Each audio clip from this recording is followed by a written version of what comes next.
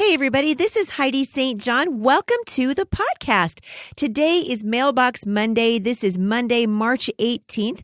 And today we're going to go ahead and air part 2 of my interview with my friend, Bill Jack. So often we get questions here at the podcast about how to engage with faith in the culture. And Bill is the best speaker that I can think of to do that. So in lieu of Mailbox Monday today, I'm going to go ahead and air part 2 of my interview with my friend, Bill Jack. Stick around. I think you're going to be encouraged.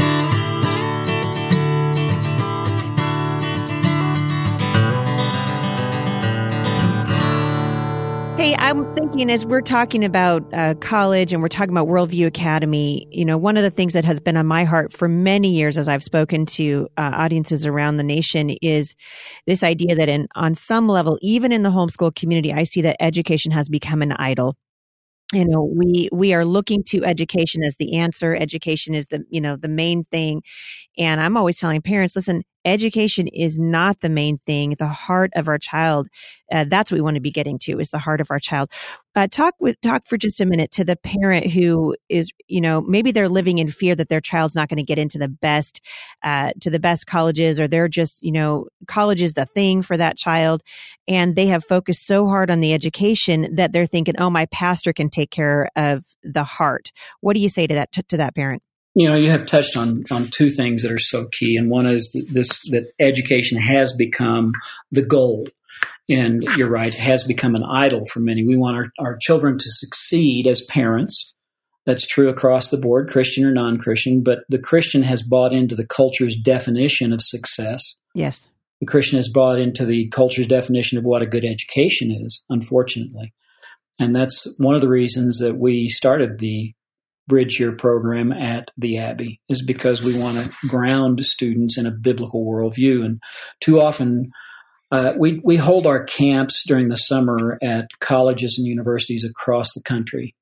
Some of these are secular colleges. We're just renting bed space and opportunities that have amenities. But a lot of these are Christian, and some are Christian in name only. And I am very concerned about the state of higher education in our culture, because the secular culture has infiltrated even those institutions that were once bastions of the faith. Mm-hmm. And so parents they're seduced into thinking, oh, if I send my child to X Christian school, then they're going to be safe. That's not true. No. And if they want to go into, I'm just going to pick a career. Oh, psychology. That's one of my favorites. There's a deep one. And in order to, I have students tell me they want to I say, what's your major? They say psychology. I say, well, why don't you just get a degree in biblical counseling? Why do you want to do psychology? Yeah. And the answer is always because I have to be licensed. They have to be licensed by the state. Interesting. Now, that is a death knell to a biblical worldview, because the state is hostile to a biblical worldview. And so even Christian colleges, for example, have adopted the secular definitions and the secular ideology of psychology. They do not call it biblical counseling anymore. They call it psychology. And that is a problem. I've had numerous conversations on that line with many students, and that's just one area.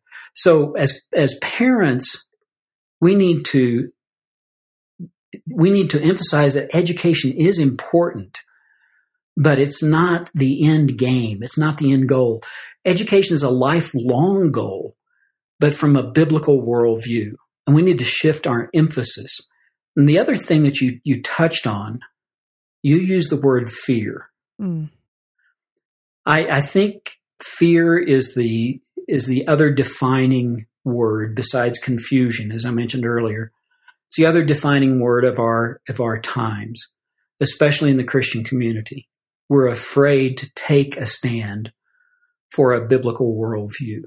And as a result, we are silent. We are silent in economics. We are silent in healthcare. We're silent in the arts.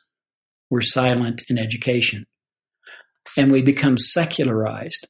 We become compartmentalized Christians. And so we go to church on Sunday, we let the pastor do the spiritual stuff. Yeah. We may have our devotions at home, but we don't connect it to the issues of the day. We don't connect it with the education, even in homeschooling our children. We must understand that we're consumers of the culture. Our children especially are consumers of the culture. They have so many avenues in which to engage the culture, not engage, to be influenced by the culture. And we need to prepare them much better than previous generations in doing so. Social media, movies, music, all of that it's an avenue for secularism to influence. And so I see that we're raising schizophrenic Christians, if you will. They love Jesus with their hearts, but their minds are trained to think secularly, even if they are homeschooled. They cannot connect what they have memorized in Scripture with the issues of the day. So really, by and large, I think we're failing our children in this generation of Christian parents who have relegated the training and teaching of our children where issues of faith and culture intersect. We have relegated that to churches, which really they're not even doing it anymore, right? So we've gotten out of political things. Christians, we don't talk about politics because heaven forbid we should talk about that. We're not talking about what's happening in our schools or what's happening in our hospitals. And I think largely because of fear. But when a parent realizes, oh my goodness, that's me, I've been doing that. And you want to help that person, that mom or that dad, get off the bench. As I'm always telling parents here my thing here is get off the bench and onto the battlefield, off the sidelines and onto the front lines, which is where God's people should always be, is on the front lines of the culture. When a parent realizes, all right, this is an issue in my life, or I haven't been discipling my child, and I haven't been talking about these important issues around the dinner table or connecting the dots of the faith and the culture together, where are some places that they can start right now at home beginning to do that? That's a great question. One of the things that we do at Worldview Academy is we do a movie night. We'll take movie clips and analyze them from a biblical worldview. And we have parents come back to us and say, "You have ruined movie night for our family." Right. And then they say, "Thank you." Yeah. They say, "You wouldn't believe it. We were watching this movie as a family, and our teen who'd gone to Worldview Academy stopped, pressed the pause button, and said, 'Did you see what worldview was being promoted there?' And they said, 'We've had great conversations. We are consumers of the culture. So as you drive down the road in the car and you see a billboard, point it out and say, 'Hey, you in the back seat, what is that billboard teaching us? What is this song on the radio? What's the worldview behind it?' Yes, it's got a good beat. It's easy to dance to." Oops, I'm sorry. Christians don't dance. You said the D word. That's all right. It's 1920s aerobics. It's not swing dancing. And what is this song teaching us? What is this movie conveying to us? What is this ad saying to us? What about this magazine cover? Because we consume culture, we need to be able to digest it from a biblical perspective and then be able to talk about it with those around us. It's so important. It is that tension of being in but not of the world. And I understand homeschool parents wanting to protect, wanting to shelter their students from evil. That's good. But go with them into the culture. Mm-hmm. Go down to the local university, the state university. Go with your students and film interviews. The best thing that can happen is for junior or juniorette to see mom and dad engaging in conversation with those on the front lines. And then they suddenly go, wow, dad really believes this stuff. Mom really understands and believes this stuff. Because don't just send them go with them. And of course, I'm going to plug Worldview Academy again. If you want your students equipped, one of the launching pads would be Worldview Academy leadership camps. Yep. It's worldview.org/Heidi, and they can get that $100 discount for our leadership camps. If it is not the best week of your student's life, I will personally refund your money. Now, you have to find me after camp, but I'll refund your money. Well, and I'm here to tell you, I mean, we have been thrilled, and not just with what has happened with my kids, but I talk to students and parents of students who have attended Worldview Academy all across the country, and it really is a week that will change their life. It will equip them, encourage them. And I think parents, we're always saying here at the podcast, you can't give your kids what you don't have. You can't pass on what you don't possess. And so if you want your children to get off of the sidelines and onto the front lines, I totally agree with you, Bill. The parents need to do that. They are setting the example. Something I'm doing this week is I'll be traveling twice up to the Capitol here in Washington, up to Olympia, to give testimony against some bad bills that are coming before the legislature, not the least of which is comprehensive sex education. And I don't have time to go into it right now, but I know, Bill, you said this is also in your state, in Colorado. Yes, it is. I think it's everywhere. And I'm going to link to a video today so parents can see what's going on. I want you to address one more question as it relates to this issue of comprehensive sex education, because I heard from a homeschool mom who came here to the Resource Center in Vancouver last week, and she asked me why I cared about this. She said, "Why does it matter to you? This is the public school. This won't affect homeschooling." And I almost choked. I thought, boy, why does it matter? This is a great question. And I know my answer, but I really want everybody to hear your answer because I know it's going to be amazing. Why does it matter, Bill, that we care about what's happening in the public schools, that we care about something like comprehensive sex education, and schools promoting the lie, which it really is the lie of transgenderism, to kids? Why does it matter? I've been addressing this particular issue, the transgenderism and the homosexual issue, for a few years because of what happened here in Colorado. And I had an elder from my church come to me after I gave a presentation at a men's breakfast on this issue. And he said, he asked the very question, why this issue? Why not other sins that are plaguing our culture and even in the church, sexual immorality, heterosexual immorality, or divorce or whatever? And I said, because this is the spear point against the throat of Christianity in our day. That's right. Satan never allows us to fight on only one front. He always comes at us multiple ways. He always comes at our flank. And so we as homeschool parents need to understand that, yes, we are protecting our students. We are educating our students. We are immersing them in the Word of God. But at the same time, we as parents must address what's happening in the culture for the future of our children and the future of liberty. Liberty matters. And that's why we do this, because we believe in liberty for all, not just liberty for our own little family, but we fight on several fronts on this issue. So train your students, protect your students, educate your students, equip your students.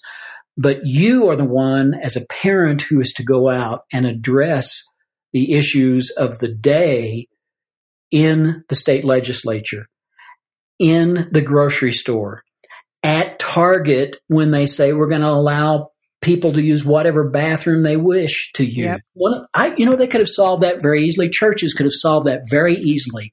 When Target announced this, that you can use whatever bathroom, the elders of every church and every community should have gone to Target, lined up in front of the women's bathroom, called the manager over and said, "Hey, we are the elders of such and such a church, and we're going to walk into this women's bathroom. Is that okay with you?" And the manager would have had to say, because of corporate policy, yes. And when he says that, then the elders should have said, well, we're going to go back to our people in our church, and we're going to encourage them not to come to your particular Target until you redo that policy. Yeah. Because we stand for liberty. We stand for truth. We stand for women. We do not want women to be accosted or embarrassed. And if the church would but stand Yeah. We could change the culture. We could be the salt and the light that we're called to be. A friend of mine lived in the Netherlands. He was a businessman and he lived in the Netherlands. He learned the language. And every day he would walk from his home to the office where he worked, and he passed this little pocket park. And there was a saying on the brick wall, and he knew the translation, but he did not know the history. The translation was, "A people who lie down before tyrants lose more than life and property. The light goes out." Mm. And one day, he stopped an elderly Dutch woman who was passing by and asked, "What is the meaning of this?" She said, "This is where the Nazis executed liberation fighters publicly." Mm. Now, we must understand, once again, a people who lie down before tyrants lose more than life and property. The light goes out. What did Jesus call us? He called us the light of the world. We need to stand for liberty. And that means we get our hands dirty. We get our hands dirty in the arts. We get our hands dirty in economics. We get our hands dirty in the legislative process. And we come home and we wash our hands and we love our children. And we train them in the ways of the Lord. Francis Schaeffer said this years ago, we see the world in bits and pieces. We have become compartmentalized, not just in the culture, not just in the church, but within the sweetest times, and that is within our homeschooling experiences. We can become compartmentalized and just see the world in bits and pieces. That's why worldview matters. Yeah. We need to understand that it's a comprehensive perspective on everything, from economics to education, from the arts to politics, from everything. And if we get that, then we can begin to train our students to think and live in accord with a biblical worldview. And then we will be launching into the culture little lighted arrows, arrows on fire that will create flames in different parts of the culture. We need to build into our students the idea that they are little lighted salt shakers, okay? And they're to go out in the culture and salt and light the culture. That's our goal at Worldview Academy. That's my passion. I love to see the lights come on in their eyes. I love to see them go, aha, I get it. Yeah. And I love to see them own their faith. That's what every parent, homeschooling parent or not, what every Christian parent wants for their student is for them to own their faith. I was not homeschooled, but my parents taught me from the time I was a child around the kitchen table, which is the homeschool for everybody, right? Yep. It's around that little kitchen table. They taught me my worldview. I mean, I watched my dad play chess with a missionary friend from India. There was always a Bible on the corner of that table. I thought every kitchen table had a Bible, just like they had salt and pepper shakers. Mm. I didn't know any better. And that's where I got lectured at night. That's where I got prayed for. And that's where they launched me from Southern Illinois out here to Colorado with my family. And I value that kitchen table. My son, who's now 40, has that kitchen table in his home. So we need to realize the power of the family, but we can't retreat from culture. We have to prepare and then launch our students to be that salt and light. I love it. So you are my new favorite off the bench guest. Well, you know what? There's 22,000 people in the stands watching the game. Yeah. And they need exercise. That's 24, right. There are 24 players on the field. They need some rest. Yes. Let's get those people out of the stands and get them on the field. I could not agree with you more. This has been so encouraging for me, and I know it's been encouraging for listeners today. For those of you who want more information about Worldview Academy, I will link to it in the show notes today. But again, you can go to worldview.org/Heidi, HEIDI, and you will get $100 off a full camp tuition just by using that link. So check that out. And if you want more information about the Abbey, if they have any questions, they can contact me. It's bjack@worldview.org. I love it. First initial, last name at worldview.org. And I want to thank you for allowing me to take the time to hopefully encourage people to get off the bench, to get out of the stands, get on the field, because we need more people like that. And I'm looking forward to seeing you, by the way, in Colorado, I believe, at the Homeschool Convention. That's right. I will be speaking there this year. That's right. I will be too. So it's unfortunate because when we speak, too often we're like ships passing in the night. I know. We don't get time to visit. So this has been great for me. But thank you for having me, and thanks for your encouragement about Worldview Academy for your listeners. You're so very welcome. You have encouraged us and myself today to be salt and light out in the world where God has placed us. I want to thank you so much for coming on the show with me today, Bill. You're a huge encouragement. Well, it's always a joy to work with students who want to make a difference, and that makes my socks roll up and down, as one guy used to say. Amen. Mine too. If I had socks, they'd be rolling up and down. For those of you who want more information on Worldview Academy, I'll link to all things Worldview in the show notes today, or you can visit worldview.org/Heidi. Thanks for listening, everybody. I appreciate your time. As always, we appreciate it if you leave reviews for this podcast over at iTunes. If you have a question you would like addressed over at the podcast, please shoot us an email, podcast@thebusymom.com. For more encouragement, visit me online at thebusymom.com.